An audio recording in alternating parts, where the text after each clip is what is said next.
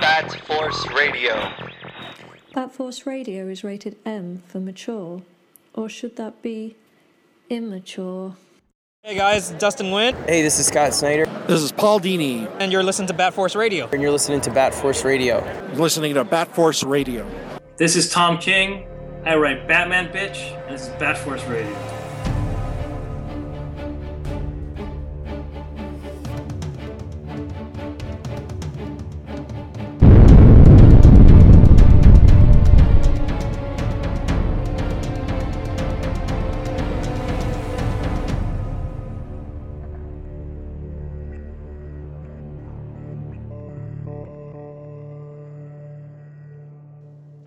All right, welcome to Bat Force Radio, the Batman/DC podcast with no limits. And there's no limits when I'm on the mic. So Grandpa Batman, because he's technically inclined, if he got limits, that's fine. When Trunks is in the motherfucking building, there's no limits, man.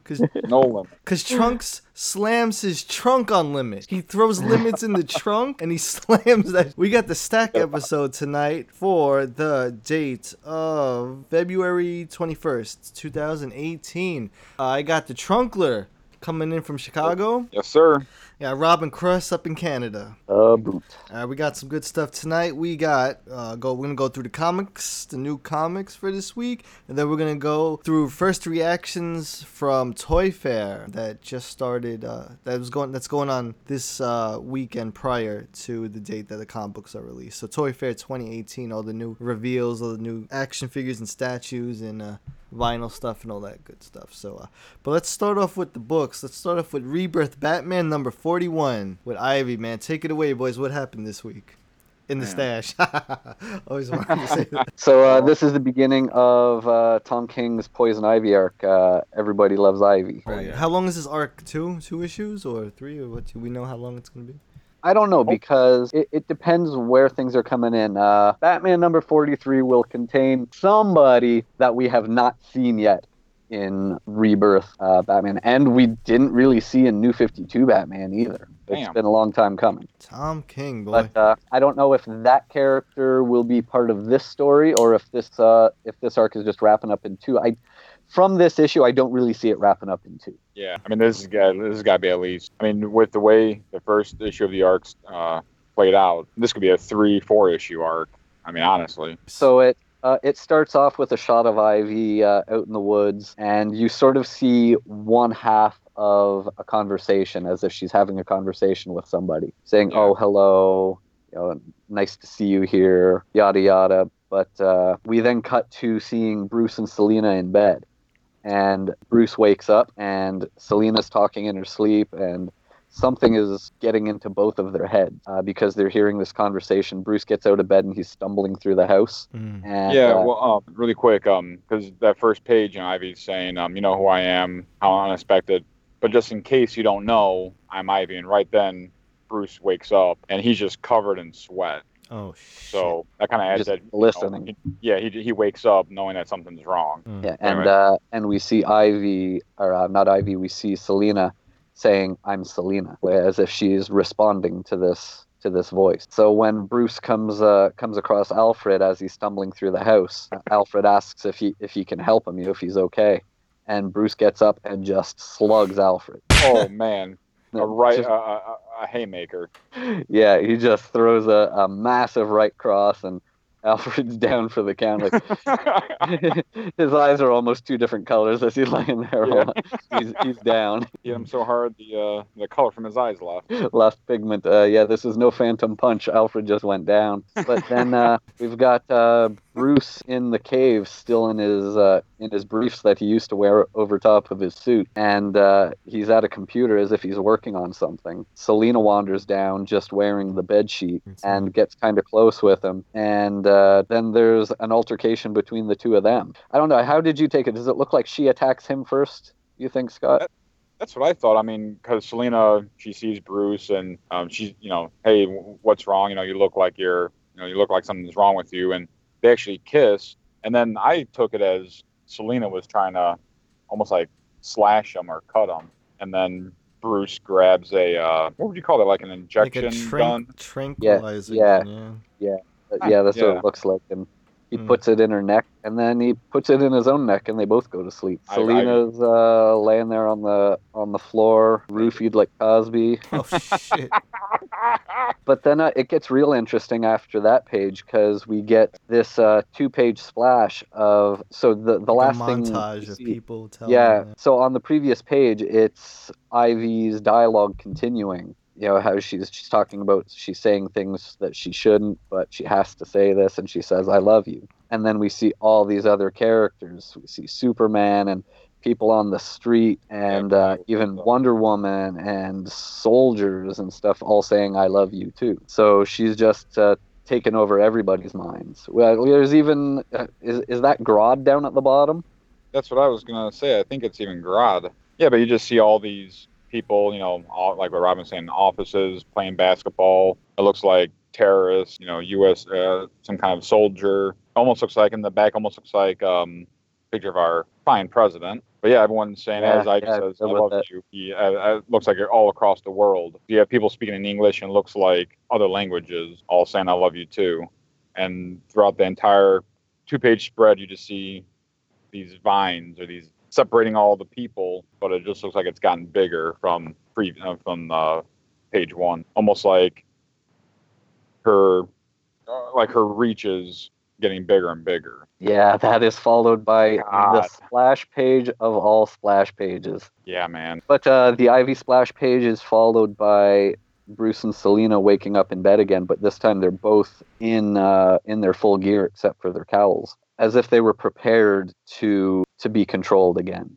What I'm kind of taking away from that scene in the cave between Bruce and Selena was Bruce knowing that they had been compromised and using that trank gun to subdue themselves. Yeah, until whatever was going on stopped. Well, yeah, it's almost like when the first time when she says, "I'm Ivy," and Bruce wakes up and he's in a cold sweat. He must have, when he was in the cave after knocking out poor Alfred.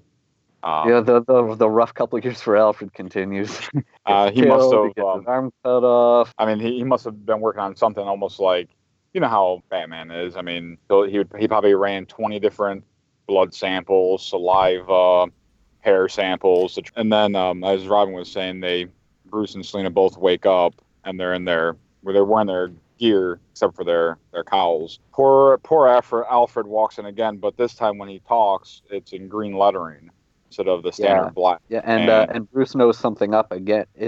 Something is up again because he wakes up. Selena says what, and Bruce says she's here. Yeah. Then you see Alfred standing in the doorway. He tells this story of a few years ago, Joker decided he could beat Superman. And he tells the story of Joker had taken a number of hostages, put them around the city in lead boxes so Superman wouldn't be able to find them. So this is a part that it definitely seems like it's setting up something later in the story.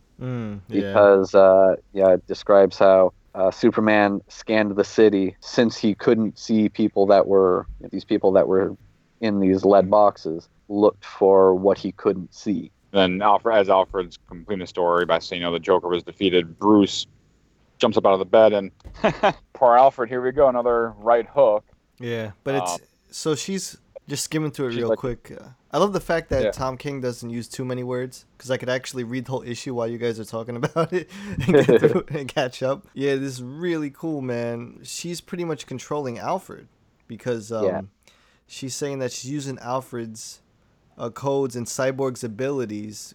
With Cyborg's ability, she took a look in the back computer and saw his formula, the cure, and she wasn't impressed, especially with the use of a Franciscan daffodil extract. Is that what it is? And already, all right, so this is really cool because I always said that, like, out of the Sirens, I think Ivy's the smartest easily. And like, Tom King definitely understands this character. Judging by this one issue, Tom King understands the intellect of Ivy and the strategy of Ivy and how she likes to meddle. So this is really cool so far. Digging it. And I like how she's using Alfred as her mouthpiece, to speak to Bruce. Yeah. And just like a murder machine. Bruce gets up. Bruce throws that punch at Alfred again. but we find out that she's also controlling Flash. Flash comes zooming into the room and blocks the punch with his face. That is Flash is laid out on the floor, and then Ivy says through Alfred, "Would you like to try again? There are a few more Flashes available." So what does she mean? Like, what do you guys think she means by that? You think she means like she could get Zoom, or like the original Flash, or like? Yeah, I think it's just daring him. She's protecting her mouthpiece that she's using to speak to him. As many times as Bruce wants to try to shut Alfred up. See, it's she's really just going to cool. send another speedster and block the punch. This is really cool because Ivy is, from what I can remember off the top of my head, one of the few metahumans in Batman's rogues gallery with a power. The only other person that could really do something similar to this would be like Mad Hatter, but he's restricted to the playing cards he puts on people's heads, whereas Ivy's controlling 1.6 billion or something. She said, actually, I think it's the entire planet almost. That's a lot of people. So it's like she's controlling all of those Mezco pre-orders right now. So like, she's fucking with people's emotion. Making them push that button. I'm loving it. I gotta hit up old Tom King and be like, hey man, you think you could give her green skin back for a little while as well? Like, why not go for gold, right? There's another splash page where it's a 2-pager. With all the attention to detail by the artist, by Janin, with all the vines. Then you have Ivy sitting in the middle with her fire red hair. That could have been the cover too. This page, the double page splash must have been a nightmare to work on. There's so much detail and all the little flowers and everything. Yeah, still sorry for the inker and the colorist. My hat goes to you. So, I love all that vegetation, man. Look at that detail. I like the dress she has on. So this is where we find out that everyone has been controlled, basically, except for Bruce and Selina, because Bruce inoculated them in the cave. And Selina, through Alfred, explains that Bruce's formula can defend against what has happened, but it can't reverse it. So all of the people that she's already controlling, she's got them. The formula he used to inoculate the two of them can't help anybody else. That's amazing. Look at everything Tom King has set up in just one comic book without even being that wordy. Like, he just set up a whole big fucking arc. Dude, it's crazy. Well, and the way that he wrote it was that even though Batman has found a way to stop the effects, Ivy keeps on saying that you can't reverse it. There's something else that's in them that maybe we don't know about yet, but they can't reverse it. They can cure the mind control, I guess, or whatever you want to call it. You can't reverse it. So to me, that means that there's something still in them. They might have issues, maybe not in this arc, but maybe 5 issues later, because you know how King likes to take some stuff and make a big story out of it. Yeah. Yeah, man. Yeah. That's good handling of Ivy. I like how she refers to Bruce and Selina as two little heroes hiding in lead boxes. Yeah. Because she's got everyone else except for them. Awesome. That's my Ivy right there. Yeah. Because Poison Ivy is a supervillain. Because she has powers, so she's not just a villain, but a supervillain. For all listeners, must know, Poison Ivy, as Tom King has just brilliantly demonstrated, is a supervillain. A brilliant supervillain. All right. Ivy's getting her due, boy. Good issue, man. Shit, man. I tell you, Tom King, man, this is good shit, man. Let him do a fucking 2 a month for fucking ever, man. Get him on, like, that Simpsons episode where they Mr. Burns is dying, but they took his head and they put it in a robot so he could live forever. That's what DC needs to do with Tom King, and just let him put out 2 issues of Batman a month for the rest of eternity. Just moving right along, we got tell us about Brave and the Bold with Batman Wonder Woman. Brave and the Bold #1. Yeah, this book was not at all what I was expecting it to be going in. It starts off looking like an old fantasy comic. It's using, almost. It's using like Irish myth sort of thing. Like so Celtic? It starts, Celtic myth. Mythology. So we have this character in this other world where all of the citizens there have we learn that it's like they're imprisoned, like they're in this world that is like Themyscira. It's hidden from the world of men, but they've begun to feel like they're imprisoned there, and it's leading to unrest. And this guy who is sort of the central character of this world is trying to prevent things from turning to war. After that is established, we're introduced to Wonder Woman and Steve Trevor. They're in Antarctica, sort of having some R&R. Yeah, they're in bed together. Man, what a lucky son of a bitch. Steve Trevor, motherfucker. I'm jealous. Anyway, and Bruce, you could have had this, Bruce. You could have had, but, Wonder Bat boy. Hashtag Wonder Bat. So, Steve and Diana are in bed here, and they're talking about how nice this time is, having the downtime where neither of them are away on any missions. And just as they're discussing how nice this is, that character from the other world just enters the room and introduces himself to Diana. So he is basically sort of like the god of, I think, fertility, introduces himself as, and Wonder Woman knows who he is, recognizes him, and Steve Trevor kind of pulls a gun on him and is uncomfortable. So we cut to Bruce and Alfred in the cave. Alfred notes that Bruce is just standing there by the computer lifting weights, and that he only does that when something's bothering him. So he's watching, where is he watching? Yeah, he's watching the Irish quarter of Gotham, and he's just monitoring these people, and he notes that people aren't moving anywhere really. For a 5-block radius, people are just moving a few paces and not really going anywhere. Tells Alfred to get the car ready, and he wants to go out and check things out. And now the Batmobile, it's Batman's... It's the Batmobile we've seen in most of the Rebirth stuff so far. I don't know. It looks fantastic in this issue. Yeah. I love the way it's done here. But Bruce gets there and he doesn't see anything out of order aside from that the people are all just kind of shuffling around. And he picks up this hobo and asks him what he sees, and the guy says they're all around us, you don't see them, and he isn't seeing anything. So he asks Alfred if he can see anything, any smoke or mist or anything, and they're not seeing anything wrong. We go back to Steve Trevor and Wonder Woman now speaking with this deity, and he explains the situation to Wonder Woman and how he needs her help. He knows that she left Themyscira to save the world from war, and that he basically needs her to come and do the same in his world.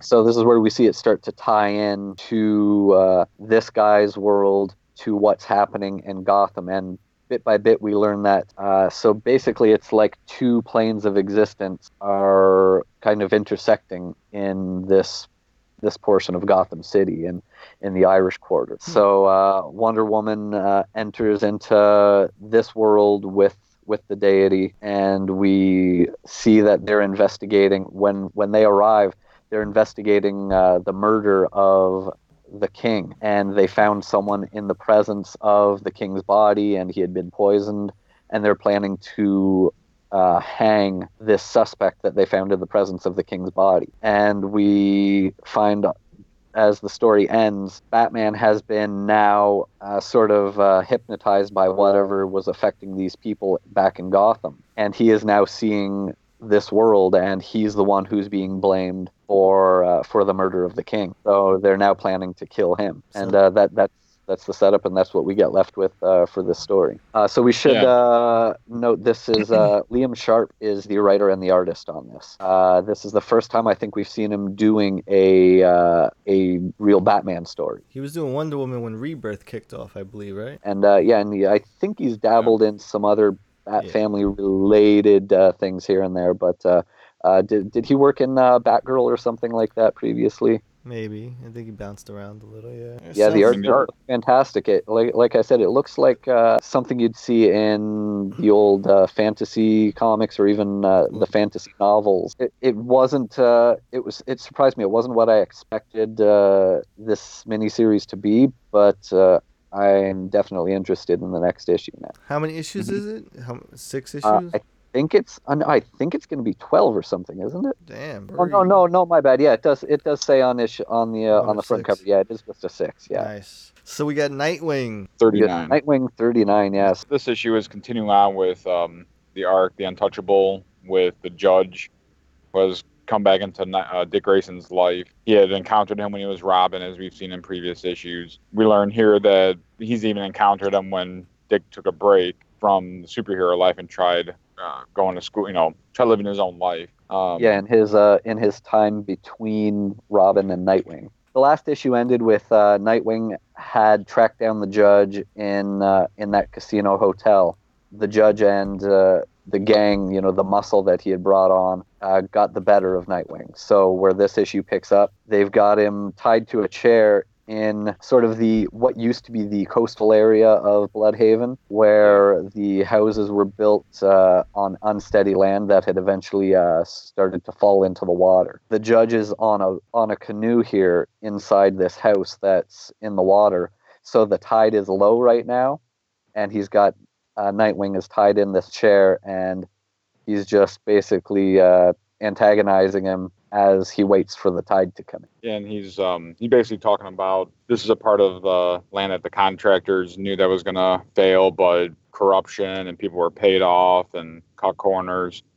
And then he reminds Dick Grayson about the second time that they met, and that he probably buried it down. Then we take a flashback to the time in between when Dick was Robin and Nightwing. Looks like he's ignoring phone text messages from Alfred, Damian, random chicks, and you see where the Judge, the second time that they had met, this woman in this schoolroom is holding a knife, and there's dead bodies laying around, but there's like a seawater footprint, and it's kind of touching base back to, I guess, an old Bloodhaven legend that what they call him, the seaweed butcher or the sea butcher. Yeah, the sea butcher is what. So he was like an urban myth of Bloodhaven, is the sea butcher that would come into the city and kill people. Yeah. Nightwing, Dick Grayson decides to, I can't just walk away from this. So he supposedly finds some old gym clothes in his bag. And remember that one Nightwing costume, was it back in the 80s or 90s with the kind of gold? Yeah, it's basically his first appearance, the disco suit Nightwing. So we see him putting that together for the first time. He finds a clue. The police did some lab tests in the college lab. He finds that there's some pathogens that are unique to a certain whale. That were in this seawater footprint. He was skeptical that this was actually a seawater footprint, but he took a sample of the water and tested it and found that it was salt water, and it contained that bacteria and that you would only find on whales, I think. Yeah. So he goes to the harbor, the Bloodhaven harbor, and finds a warehouse 12B, because that was a little piece of paper that he found at the crime scene. Finds this, looks like a gym teacher or something, who's been selling pills to one teacher he was giving pills to one teacher so the teacher can sell it to the students. The guy was talking about, he did it because he was promised one of his desires, and there's a golden casino coin. And then that's when you finally see Nightwing jump from a window, and the Judge is standing there talking to the teacher. They fight. Yeah, so they're fighting, and Nightwing tells him, you made her do your dirty work for you, meaning the girl who stabbed all the students. And the Judge says, okay, fine. He just kind of falls backwards into the water. Nightwing dives in, can't find them. And then it basically fast forward back to the present time. This time the water and the tide has risen. It's up to about Nightwing's chest. The Judge is talking to him, and remember when the Judge took off his glasses in the last issue, his eyes were sewn shut, technically blind. The Judge is saying, well, you've heard of me. Everyone in Bloodhaven's heard of me, and he found that he was the first judge of Bloodhaven. Yeah, he came to the colonies from the Netherlands in the 1600s. So it begins to tell Dick that he's hundreds of years old and has been in Bloodhaven since before it was Bloodhaven. I would say this is almost like an origin story. The Judge is explained to Nightwing about how he was a judge, and he was all about justice, and no matter if you were one of the top 1% or you're a homeless person on the streets. Everyone was judged fairly. And there was a crime about a murder that had happened, committed by an aristocrat, a rich person. But that wasn't going to deter him from prosecuting this guy. So long story short, these guys, I guess, tie up chains and these lead weights and throws Judge into the sea. Then the judge kind of says that the sea embraced him and he was transformed. He talks about how when he got out of the chains, he came up and the Dutch, it was the British, and then saw the corruption, so he returned the sea. And when he came back, it was the Germans instead of the British. But this time, it was all these whales were butchered, and they kind of explained why Bloodhaven's called how it is. The Germans called the city, was it Blutige Haven, because of all the whale blood in the harbor.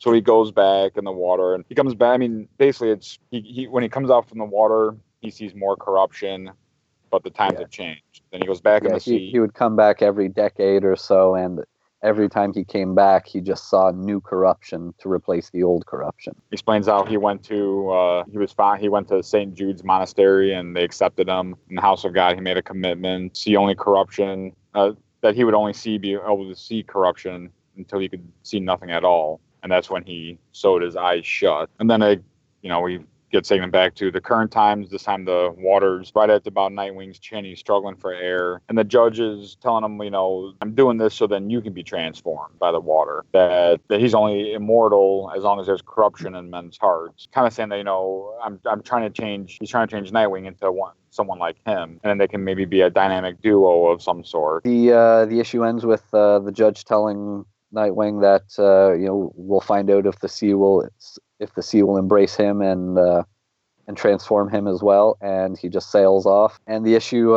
ends with him leaving Nightwing there to drown as the tide comes in and covers him, and that's it. Next up, we have Sins of the Father. Now explain this to our listeners, because I think this is a really interesting idea with DC Comics. So this is a tie-in comic to the Telltale Batman video game series.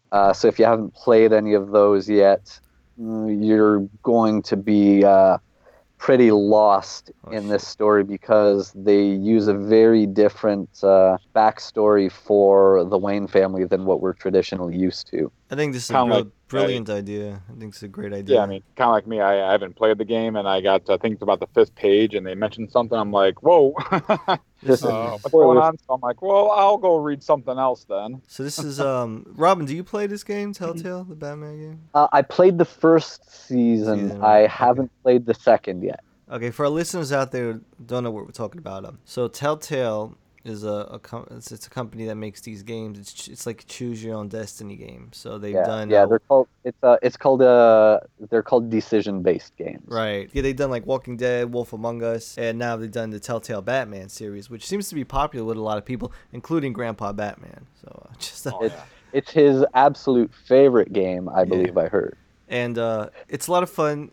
I love it because Gramps doesn't like it, because he thinks he thought it was going to be like Arkham Knight or Arkham Asylum or some shit. You know what I mean? I think that's what he went into. Me, I love it because what's happening is you're watching. This is what's really happening. You're watching, and it's broken up into like 5 episodes per season. So you're watching like a 5-hour animated movie in which you get to control, because you have to make decisions as you go through the story.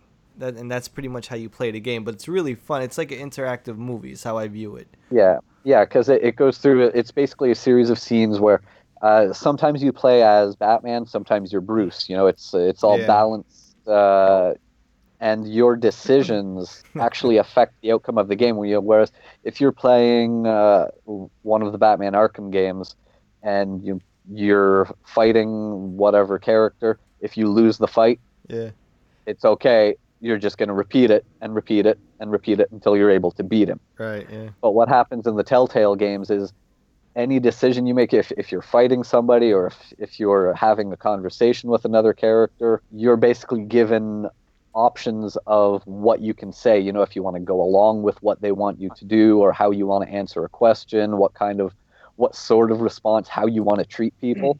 And everything that you choose literally changes how the rest of the story continues. Yeah. Damn.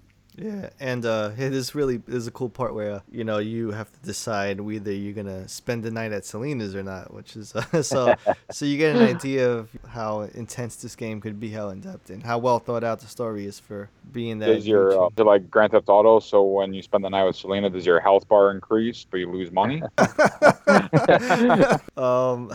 So this Sins of the Father, but is it ongoing or is it limited or what is? I think they're taking a chance with because they saw how successful the Injustice companion comic series was with the game, so I think it's smart for them to do this as well. Well, they even did that with Arkham Knight. Yes, they did. That's correct. Like a prequel to Arkham Knight, and then they came out with a few one-shots, like a Harley Quinn and a Batgirl, and Arkham Knight Genesis, which is one of my favorite Jason Todd stories ever. It's Elseworlds or video game universe, whatever you want to call it, but it's so damn good, man. Arkham Knight Genesis. Yeah, it doesn't say in the book how many issues this is planned to be, but who knows? It could end up being like the Arkham games, where it just has its run and it ends, or it could be like the Injustice games, where I think the Injustice comics were originally planned to just be a short series. Yeah. And I don't know if it was because they did so well. Yeah. That they just went on and on and on and on. I know, and they were. Yeah. But the Injustice comics originally, that first series of them, that was excellent in the beginning. Oh, yeah. And I stayed with it until about year 3, maybe year 4, before I eventually fell behind. They need to do some omnibuses of the Injustice stuff. Yeah. Well, yeah, Robin, you're right. The first year of the Injustice was fantastic, and year number 2 and 3 I thought were pretty good. I mean, literally, you didn't know what was going to happen on the next page. Yeah, once I think year 4 happened, they started bringing in it's almost once year 4 hit, 2 issues in, it kind of felt like it was dragging, because then they brought in all the mystical people for that year, and then the following year they had Amazon gods like Hermes and Zeus, and they're bringing the gods in, and then I think year number 5 I think it ended pretty decent from what I remember, but now they got Injustice 2 now. Yeah, and in between the final season, the final year of Injustice and the beginning of Injustice 2, there was Injustice Ground Zero, which was sort of the events from Harley's point of view. Speaking of Injustice, real quick side note, for anyone who plays Injustice 2, DLC just released the Teenage Mutant Ninja Turtles in the game. You actually get to play as all 4 Ninja Turtles versus the DC Universe, and they've done it so fucking well that it's ridiculous. Like how they stayed true to the old movie and all the fighting moves and the interactions and the graphics. I was like having Leonardo fight Poison Ivy the other day. Like, it's fucking blowing my mind, just especially for you TMNT fans out there. That was pretty cool. I mean, DLC's been pretty cool for Injustice too, because we had Adam, Hellboy, all these crazy characters. Jason Todd and Starfire were big ones. Injustice series in general is really cool. So it's kind of cool to see now Telltale getting the similar treatment with the companion comic. And and if you're an Injustice fan, we recently had on one of our previous episodes Poison Ivy herself, Tasia Valenza. Oh yeah, we did. Talking about the games and a lot of other things as well. So go back and check that out if you're a fan. She has a nice voice.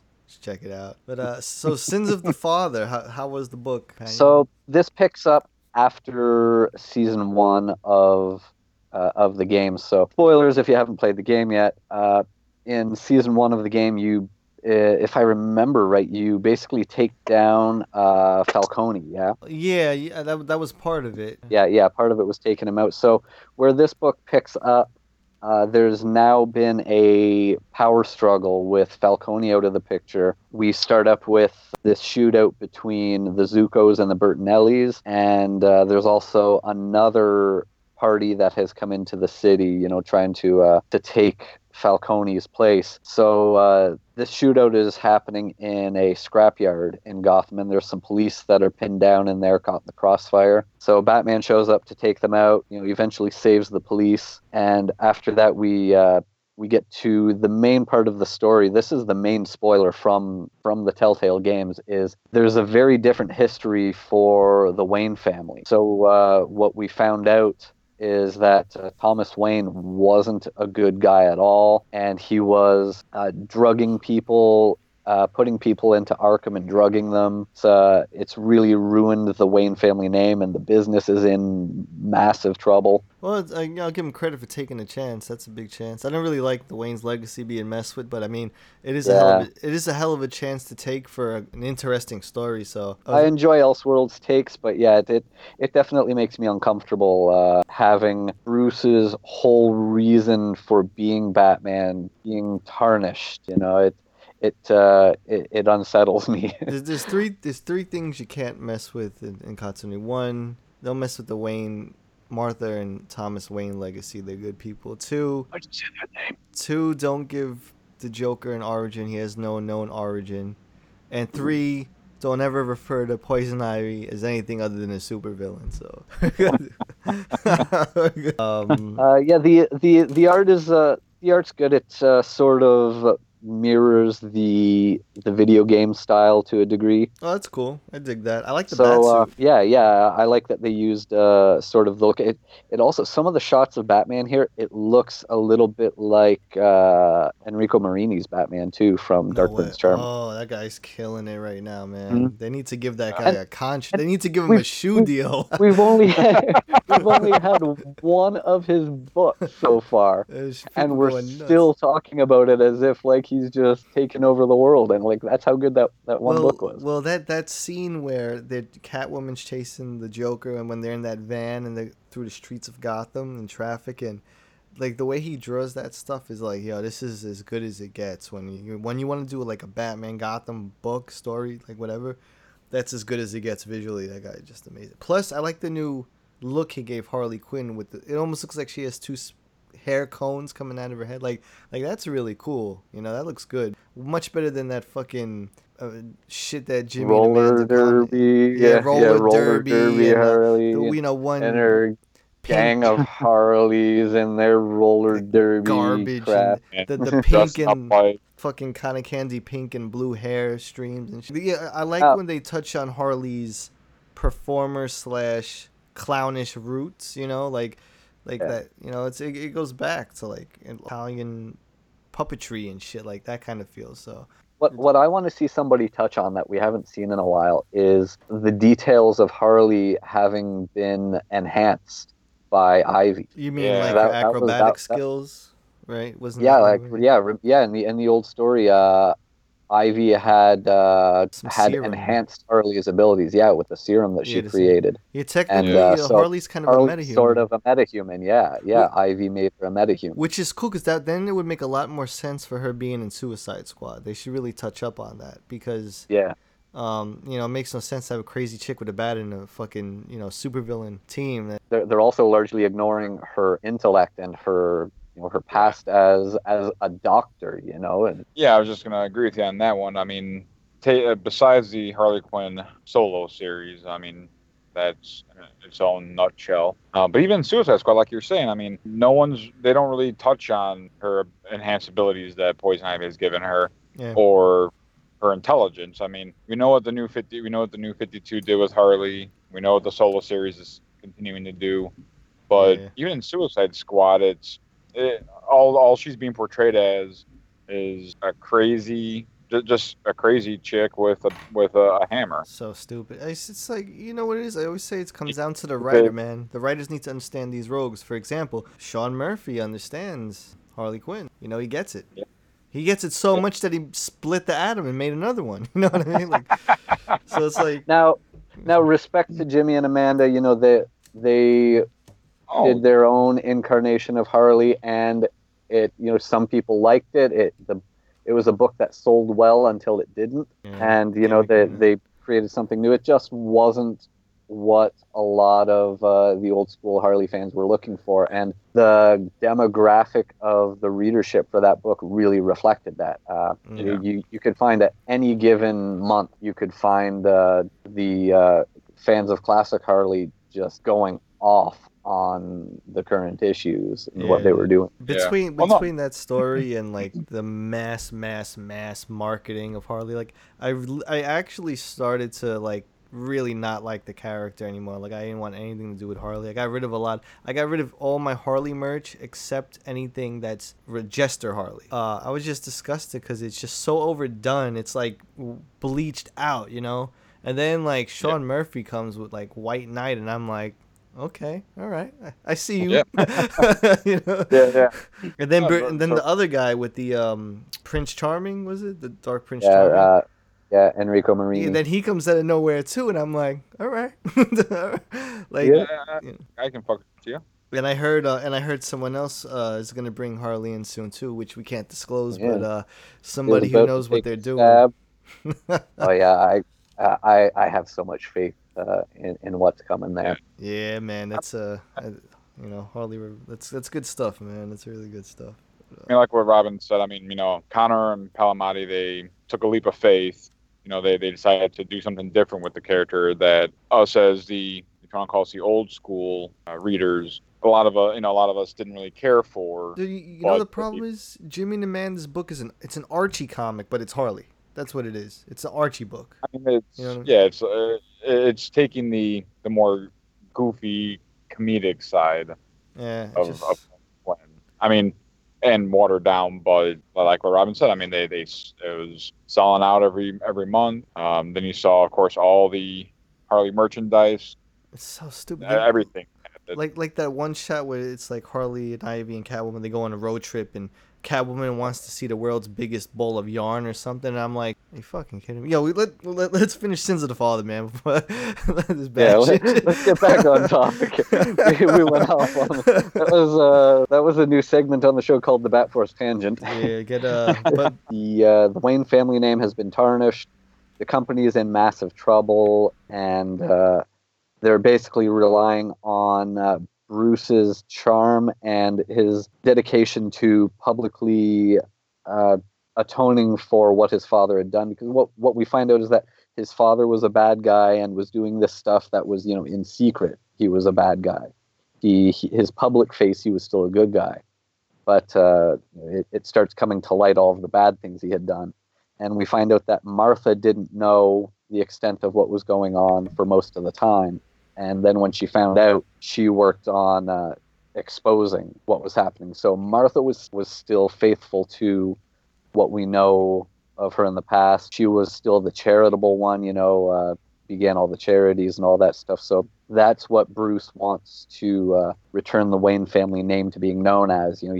He convinces the board to let him take care of the families of the victims of what Thomas had done in Arkham years ago, try to save the company's image and the company itself. There's basically a party that Bruce is hosting, the purpose of which is to charm investors and restore their faith in him and in the company. So at the party, Bruce is approached by this woman who comes up and says, "Oh my God, Bruce Wayne," and asking if it's him. And when he confirms that, yes, it's me, nice to meet you, she serves him with the subpoena. And then she makes a huge scene in front of all of these important people that are there, and the press is there at the party. And she announces that she is representing the families, those people that Thomas Wayne had drugged in Arkham. And he's suing Bruce Wayne. She is suing Bruce Wayne and Wayne Enterprises. So at this party where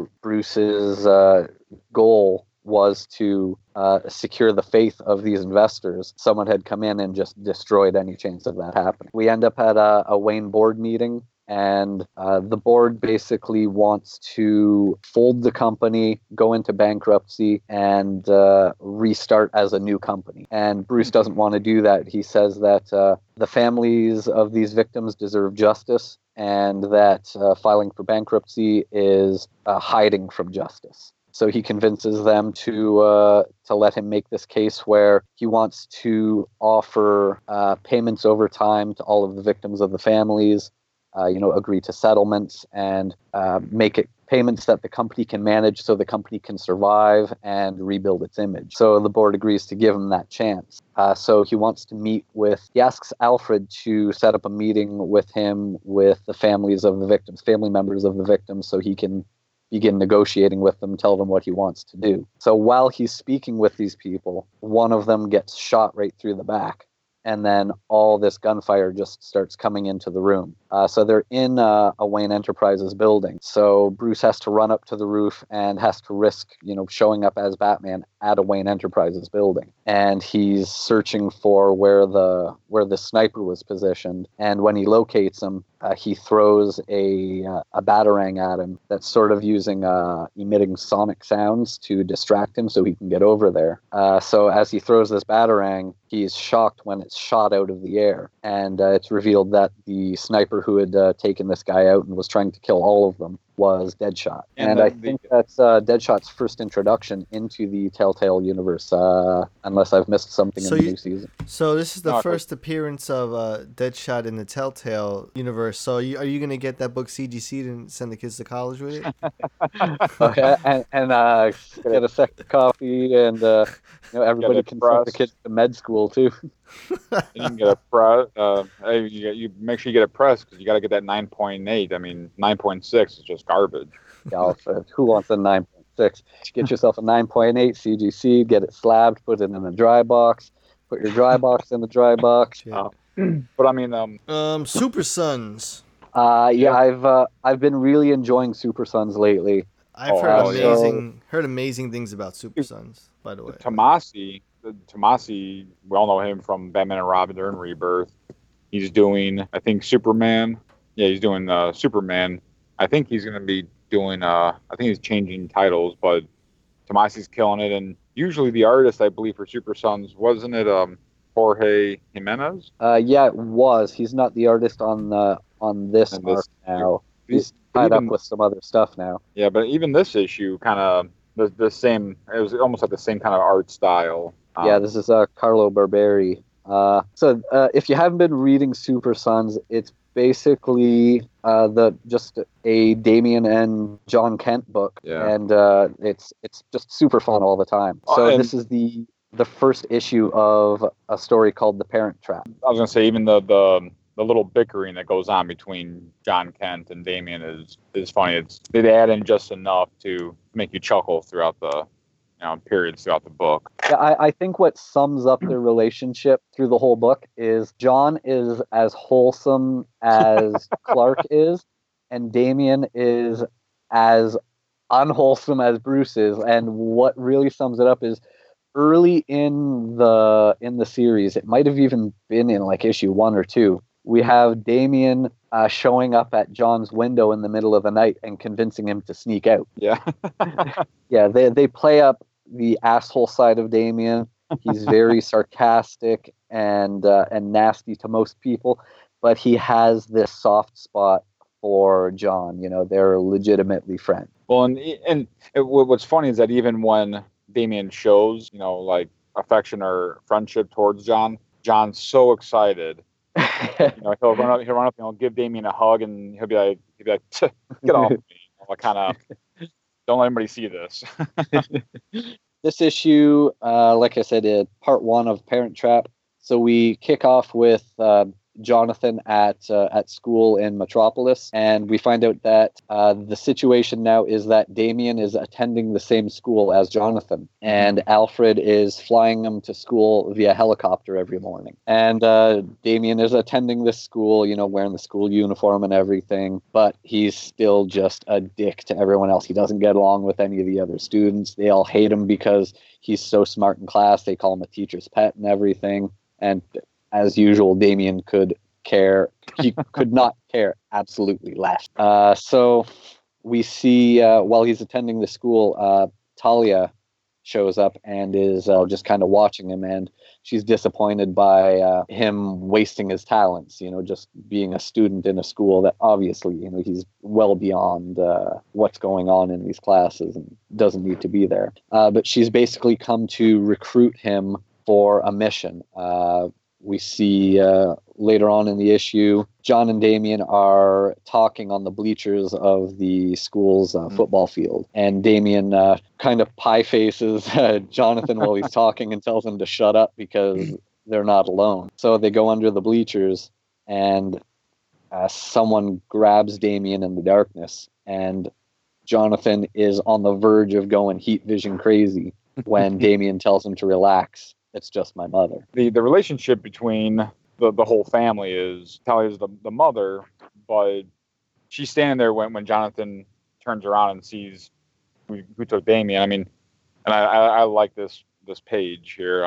Damien's just standing there. Talia's got one arm around his neck and a sword to his throat. It's like she's always, they're always like pointing swords and knives at each other, but it's a mother and son. So I've always thought that was kind of humorous, and they always end up hitting each other or fighting. But yeah, I mean, Talia's got Damien with a sword to his neck. She's just talking about how, you're wasting your time here. And then Damien kind of, I don't know how the hell I guess he's pretty flexible. He's able to take his right leg and kick it up and basically kick Talia in the face, throws him this package and says, "Hey, get dressed, you're coming with me now." And kind of, then she talks about this mission that she needs him for. He refuses to go with her.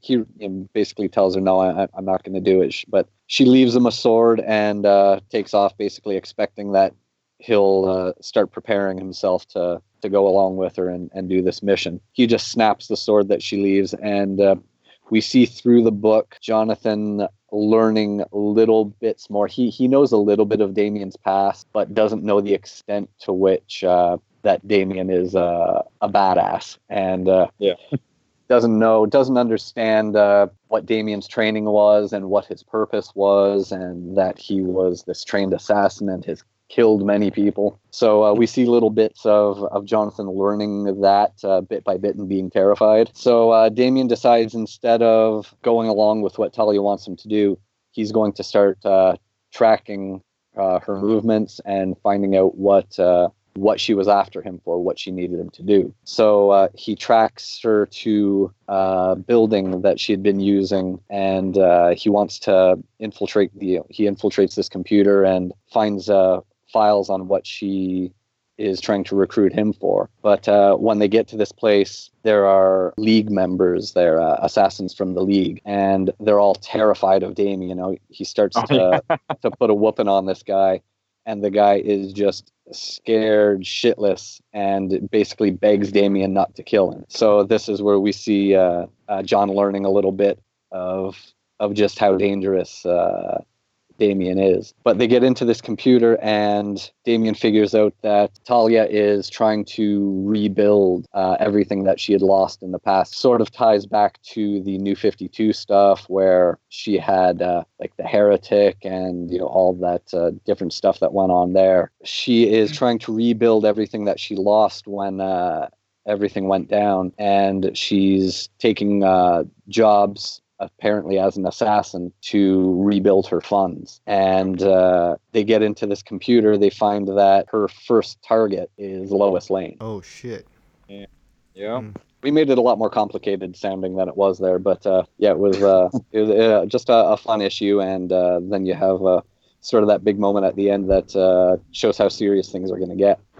One thing that I do really like about this story is they sort of use the same geographic setup that was used in Zack Snyder's movies, where Gotham and Metropolis are sort of separated by a bay, so they're sort of sister cities. Right. And the bay is called Morrison Bay. So it's a cool little nod to the creator of Damien. Oh, it's good. It's attributes. Fucking Damien, I didn't want to keep him around, but the fucking DC editorial said, "Oh, fucking bring him back." Hey Robin, what do you think about the interaction of Alfred and Damien when he was bringing him in by helicopter?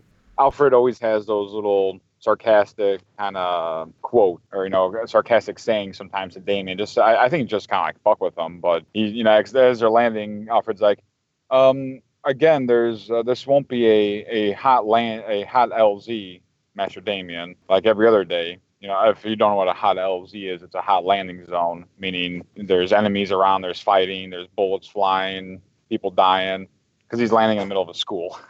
Yeah. And as Damien jumps out, he says, "No need to, quote, pop smoke at the end of the day. I'm quite familiar with the chopper pad's location at this juncture."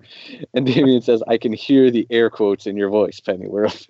And even as you jump, he's like, tell father he will pay for this. I tell him every day as requested. His knees don't seem to knock as loudly as you assume they do. Toy Fair 2018 started this. Oh, It's going on this man. week.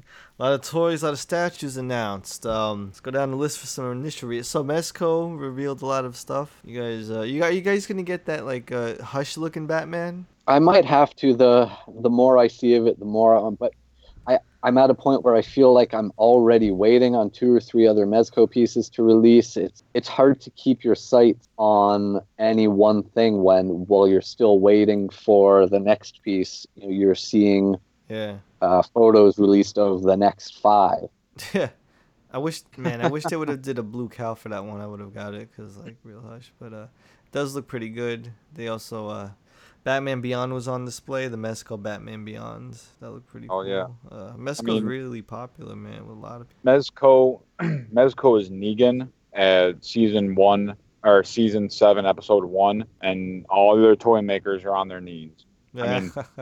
I mean, yeah, obviously, other companies are coming out with some good things, but I mean, Mezco they announced. I'm just kind of scrolling through, whether it's DC or Marvel or even obscure characters like Clockwork Orange. I think they unveiled almost 15 figures.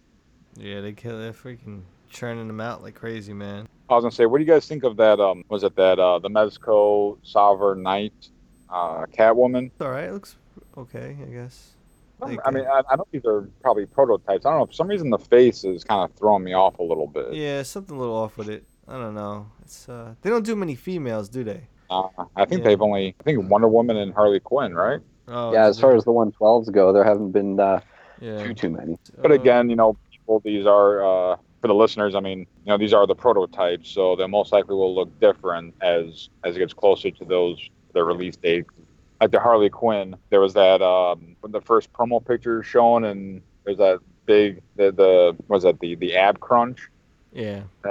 Plan that you could see that, but I guess when you actually have the figure in hand, it's a lot less noticeable than what the picture showed. See, a problem with I think people still didn't like it though in the final product. But the Catwoman figure head's too big for the body. It looks weird. They need to fix that. And almost like the face is too big for the cowl. Yeah, it's really strange looking. But I'm sure it'll be bad. I'm sure I'll be buying it. So she's just retaining a little water right now, just a little chubby in the face right now.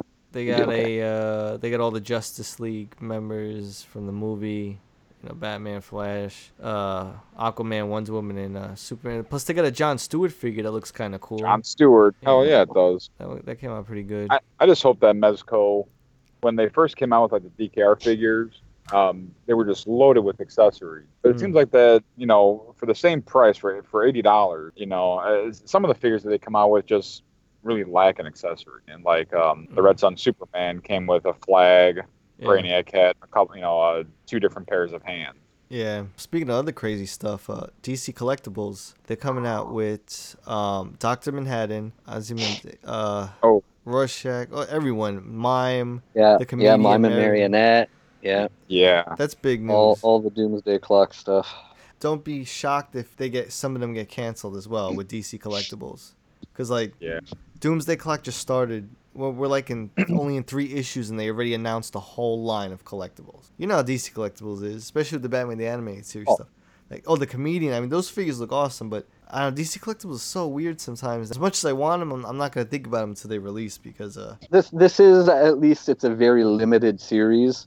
It's not going to be 20 different characters that are planned. So, and these are all coming in 2-packs. Yeah. So they would all hit pretty fast. Yeah. They also announced the statues. We could go through them. The Bombshell Batman and Catwoman statue. What'd you guys think of that one? Oh, that one's a no-brainer for me. I'm all over that. It's a good-looking statue, man. Is it? Are those purple gloves? Yeah. Oh shit! Yeah, those are purple gloves. And that statue looks great. Yeah, Catwoman looks great in that one. That's a pretty one. And it's kind of, I just noticed this.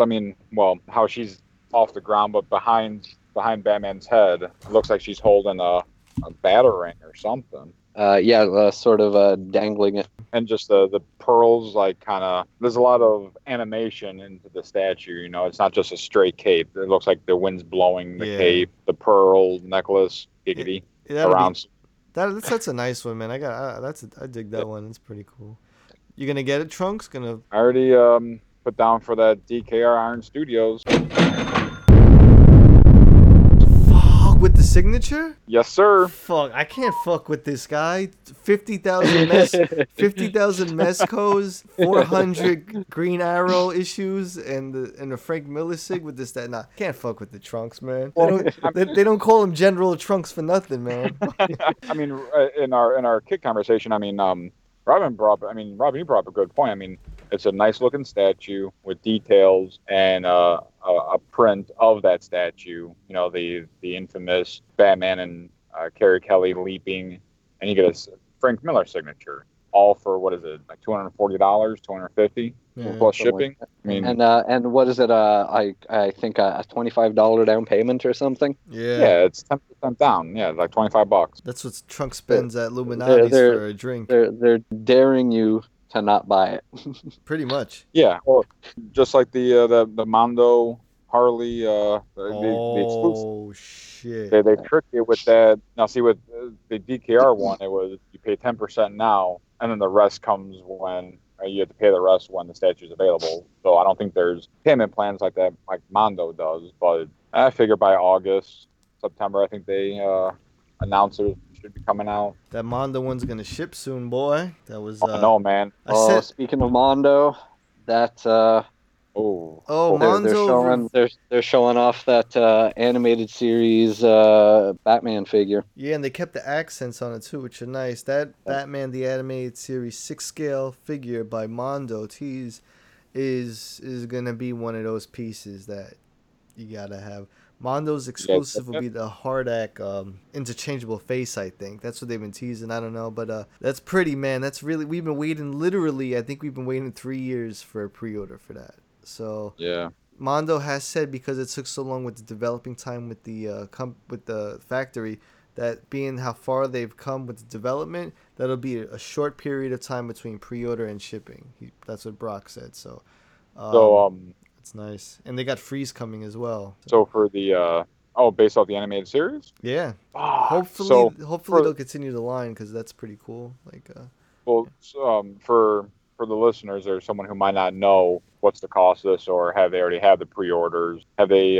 What is the cost for the Mondo 6 scale? Damn, that's a good question. I heard. I don't think we've seen a concrete price yet. I heard. I think Tom heard rumblings when he first saw it of I don't know, between 150 and 2. I think those were the rumblings that somebody was saying. Now I gotta do it. I still gotta do it. Now the TMNT, I have a 6-scale TMNT from Mondo, which is in the same scale with accessories. So that was about 150. So this thing could be around 150 actually. Yeah, so it's. I'm looking at a picture of it. I mean, I guess they have displayed there's two different heads you can put on, so it'd be a total of 3 heads. Yeah, it comes with his traditional grapple gun from the animated series. I think some battery. Yep. They give you the works with that one. Gas mask, yeah. Now the exclusive will have the Hardak face, the skeletal robot thing. So whoever needs that's gonna. Then you got to get it right through Mondo's website, I believe you got to do. And they do payment plans because they're smart. That's how they get more people's money. So, if the pre-orders came up, would you get the exclusive with the Hardak, or would you get both? I don't know. I would get it through Mondo because it's the same thing anyway. You just got to go. You just do it through their website, and that's how you get the Hardak. Their exclusive stuff sells out quick, but what they did with the Harley statue is they let anyone could pre-order as many pre-orders as you want, and there's a cutoff time. So usually they give it a week where you could put your order in, and once that week's over, then orders are closed. So that's what they've been doing recently. That's what they do for the Harley Quinn statue that they got coming out, which is gorgeous. And we all know their Red Rain. Trunks, did you get the Red Rain statue from Mondo? Nah, I didn't. That's a mistake, man. That's one of my favorite pieces to come out in a long time. Yeah. I'm gonna have to see where I can purchase that. Probably not. They're probably sold on their website. You can get it from SideshowToy.com, or even check with your shop. Your shop it might still be available from Diamond, so your shop might be able to order it in for you. Then you just go pick it up when you get your comics. Put it right in the trunk. Yeah, but when you get your Green Arrow comics, then you just. DC Collectibles new reveals, just to go through them quick. I know nobody likes the Joker's daughter, but what do you guys think of that Joker's daughter statue when holding the classic Joker face mask? Yeah, it's good for being a Joker's daughter statue, I guess. I think like if it looks like it's a good looking statue. I have to admit. It is. Then they got I can't see myself dropping the cash for a Joker's daughter statue, but I mean, if it was one of those where, like, if your shop had, I mean, unless you're trying to collect all the bombshells, but I mean, it's one of those things that honestly I'd probably, like, my shop will do sales and, half off back issues and 25% off everything else. Yeah. If it was something that I really wanted or part of my bombshell collection, then I'd probably wait for that. Because, I mean, how much are the bombshell statues usually go for? I think the list price on them is like $120 or something, $129. They got that new Red Hood coming out. That like I don't know if it's a vinyl statue or whatnot. It's kind of him leaping with the guns. Yeah, that's pretty cool. Red Hood, at least it's not another Harley statue. That Joker bust that they released, that is Rod Baker. It's good work. Yeah. Like the guy's a good artist. It's his style. And his style results in it not really looking like Joker. It's not Joker. It looks like a monster, like a demon that's dressing up as the Joker. If that makes sense, And it's a full scale bust. So the price point, like the list price on it, is $1,000. So there's just no way that. I think I know someone who might be grabbing that one, man. I'll call my mom. There's just no way I would be into something that looks that unlike Joker for that kind of price point. That new Batman black and white statue, the first one, when it pretty much all black with the cross and the cape. That one looks kind of interesting. I like that and the Joker one that goes with it. Those are Gerard Way designs. I dig that Batman. He has like a lock on his strap. That's different, man. But is that if you don't know the backstory of these pieces, Gerard Way, he's the singer for My Chemical Romance. He wrote Umbrella Academy. Yeah. And he's sort of running DC's Young Animal imprint.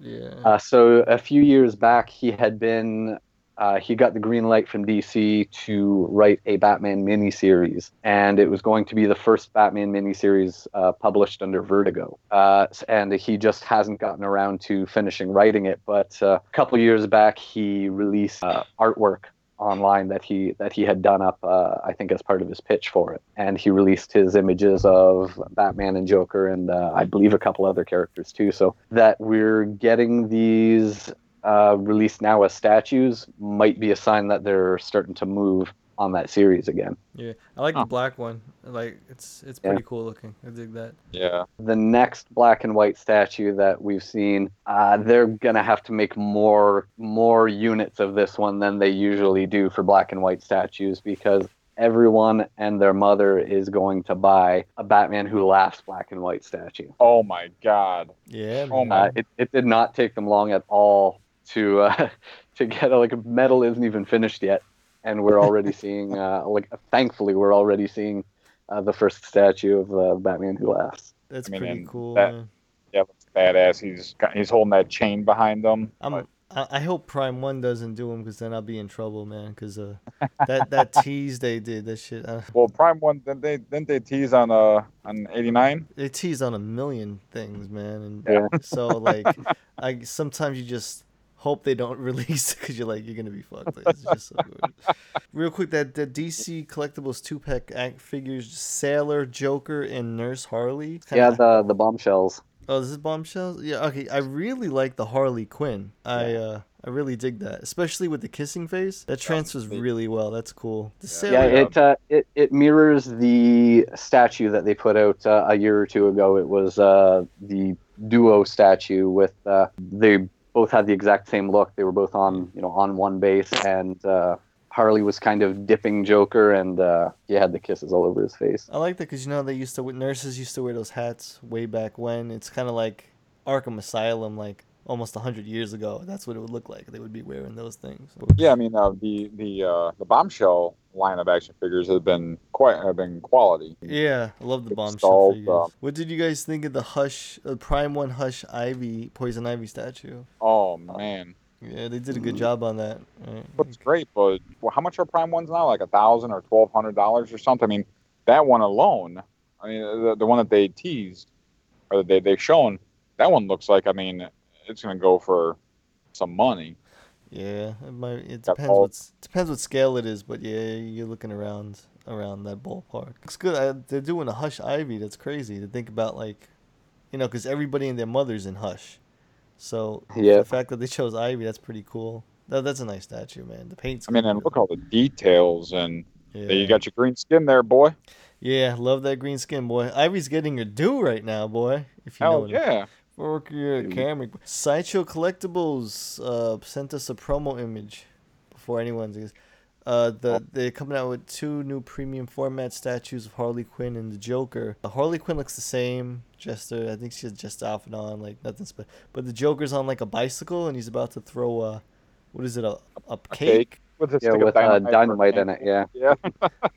That's pretty cool. I love the concept. And it was a clever thing that they introduced those 2 pieces on Valentine's Day. And thank you again to Sideshow. They provided us with that exclusive first look photo for us to post. Now, what happened with the Batman Harley Quinn roller coaster statue?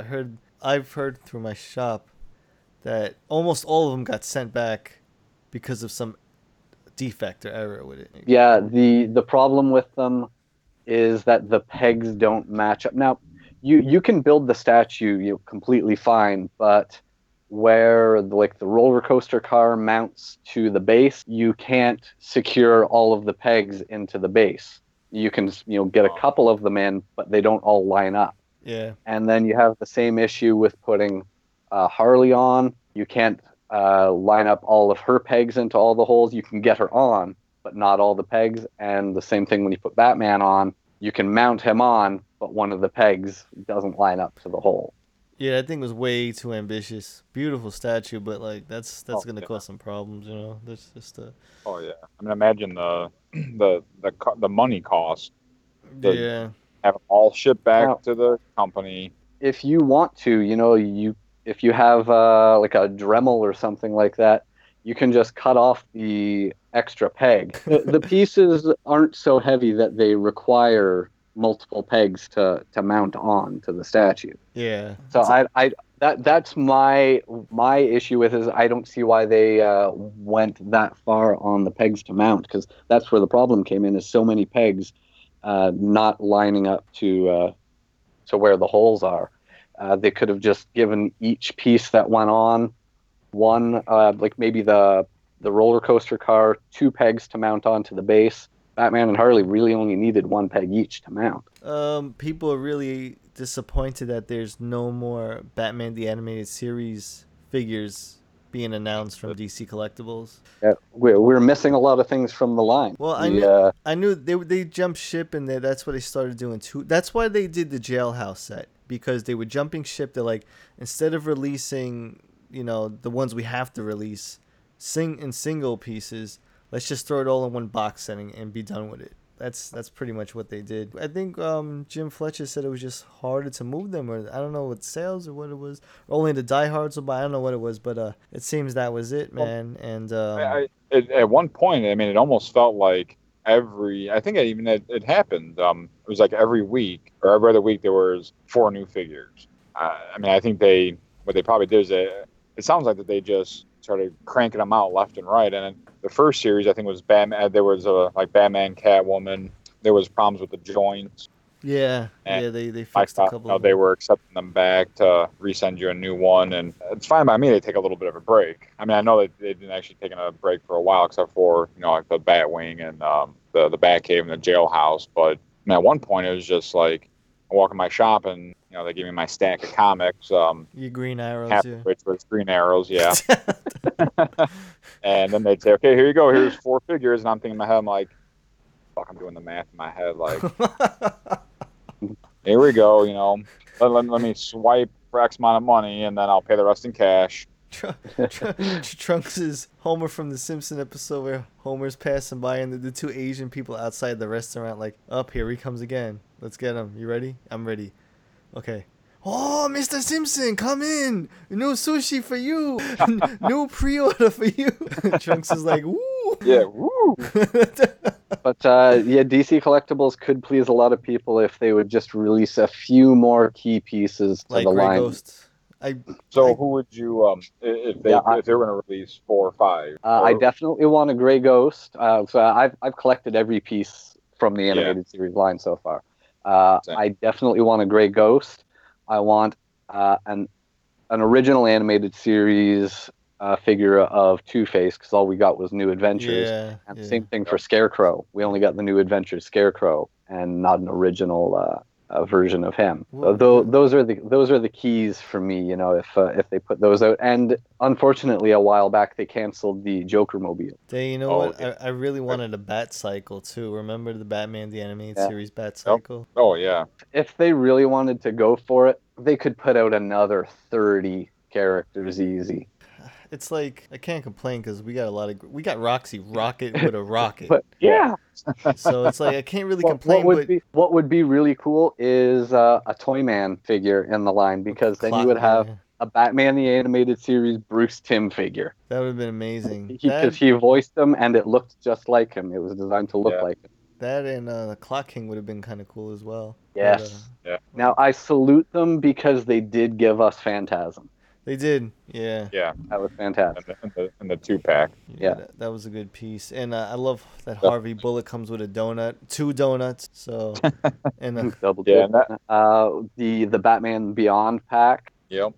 That was great. Even the DKR pack. The Legends of the Dark Knight episode. They did the 3-pack for that with Frank Miller, Batman, Mutant Leader, and Carrie. They didn't do they didn't do a hard act, did they? No, nothing hard act. Hard ass.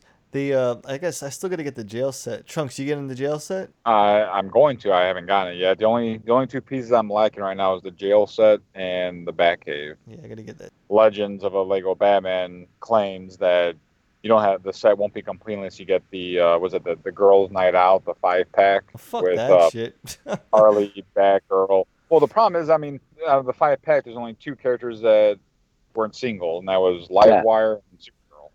Yeah, and you're getting beyond Batman the Animated Series, really. Yeah. It was a good run. Not Batman related, but pretty big news today. NECA released images of their Pennywise action figures. The new, the recent Pennywise and the original Tim Curry Pennywise, which I've wanted for like 27 years, and they finally did. Like, it's freaking wild. Interchangeable heads and balloons and Georgie's boat and all that cool stuff. So that was really big news today. NECA's awesome. They have the original Gremlin from the first movie coming out. They got a Jason figure, a couple other things. I'm really hoping that we still get the Batman / Aliens and the Batman / Predator 2-packs from NECA. It's been really quiet with that, but oh man, that's so damn cool. It's such a good idea to do that from, based on the crossovers in the comic books. Hopefully that goes through, because the Batman, the one that comes with the alien, the Batman figure, is like one of the best Batman action figures I've ever seen. One of the best looking Batman action figures I've ever seen. So, and then that concludes initial reactions to Toy Fair from what we've seen today. So Trunks. Yes, sir. If you had a big chocolate cake for your birthday, right? What would you sprinkle on it, boy? You get 3 choices. What do you think, Rob? I know Robin's is those M&Ms he's always eating. Freaking peanut butter M&Ms or something. Yeah, peanut butter M&Ms. Unless by some miracle I find the I forget what they're called, but they tasted like PB&J. Yeah, I don't know if we get those. We get other ones. So they made M&Ms that taste like that? Yeah. It was they were a limited time thing, I think. It was around when one of the Transformer movies came out, because the M&M guys on the package were dressed as Transformers. I mean, the peanut butter M&Ms, man, those are good. I mean, so is that one of your cake toppings, Trunks? Peanut. Man, you could drop pepperoni slices on it as well, whatever you want, man. I was thinking about a sausage patty on mine, boys. A sausage patty on top Oh, man. on cake frosting. Okay, that's one. One topping. Fuck's sake. I got some peanut butter M&Ms right now. Diabetes. Yeah, throw some. Hopefully the chocolate cake on the inside has maybe got some of that Boston cream in the middle. Fucking Boston cream. What about Chicago cream, boy? Fuck There's that your Boston. diabetes. Trunks, would you pull a Homer and what did he do? He wrapped something around a stick of butter. You know what I'm talking? Homer's out of this world space waffle or something where you put like waffle maker and you threw like I think like caramel, like chunks of caramel in there and chocolate chip pieces, and then when after it was baked, he took a stick of butter and wrapped it in butter and ate it like that. I don't know, man. Just thinking about that, my heart hurts. So you wouldn't put a stick of butter as one of your toppings? When I was a kid, I remember on more than one occasion being over at my best friend's house and his little sister. So like when we were probably like 15, she was about, I don't know, 3 or 4 years old. And I have distinct memories of being horrified to see her walking around the house with a stick of butter on a fork and just eating the stick of butter. Oh my goodness. And this is Canada. Yeah. Well, healthcare is free, so. Healthcare is free, baby. You won't have to pay for that triple bypass. If Homer made you one of his waffles, I think I would at least have to try at least one bite. I mean, the butter dripping. He's sitting there he's just sitting there in his underwear, and the butter drips on his belly. Yep. And he doesn't even wipe it up, like dog lick it off. You got the bear claw slippers. I love those bear claw slippers. Yeah. Dude, I would buy those too. So you said something with sausage, a stick of butter, and what will be your third topping, Trunks? I mean, could be anything, man. It could be like Ellen DeGeneres' nipple slices. Drop a big Chicago dog on top of it. That sounds so wrong. What you gotta do is you're gonna go to Portillo's and you're gonna get a jumbo dog. In a poppy seed bun, Chicago style. And that's a drizzle of mustard, some diced onions, relish. I'm not a relish fan, but throw some sport peppers. He relishes in tomato the slices and two tomato slices and a pickle spear, and I'm done. Hey Gotham dwellers, make sure to stop everything right now and subscribe to Bat Force Radio. We can be found on iTunes and SoundCloud. Don't miss out. Guaranteed to satisfy all of your Batman and DC needs.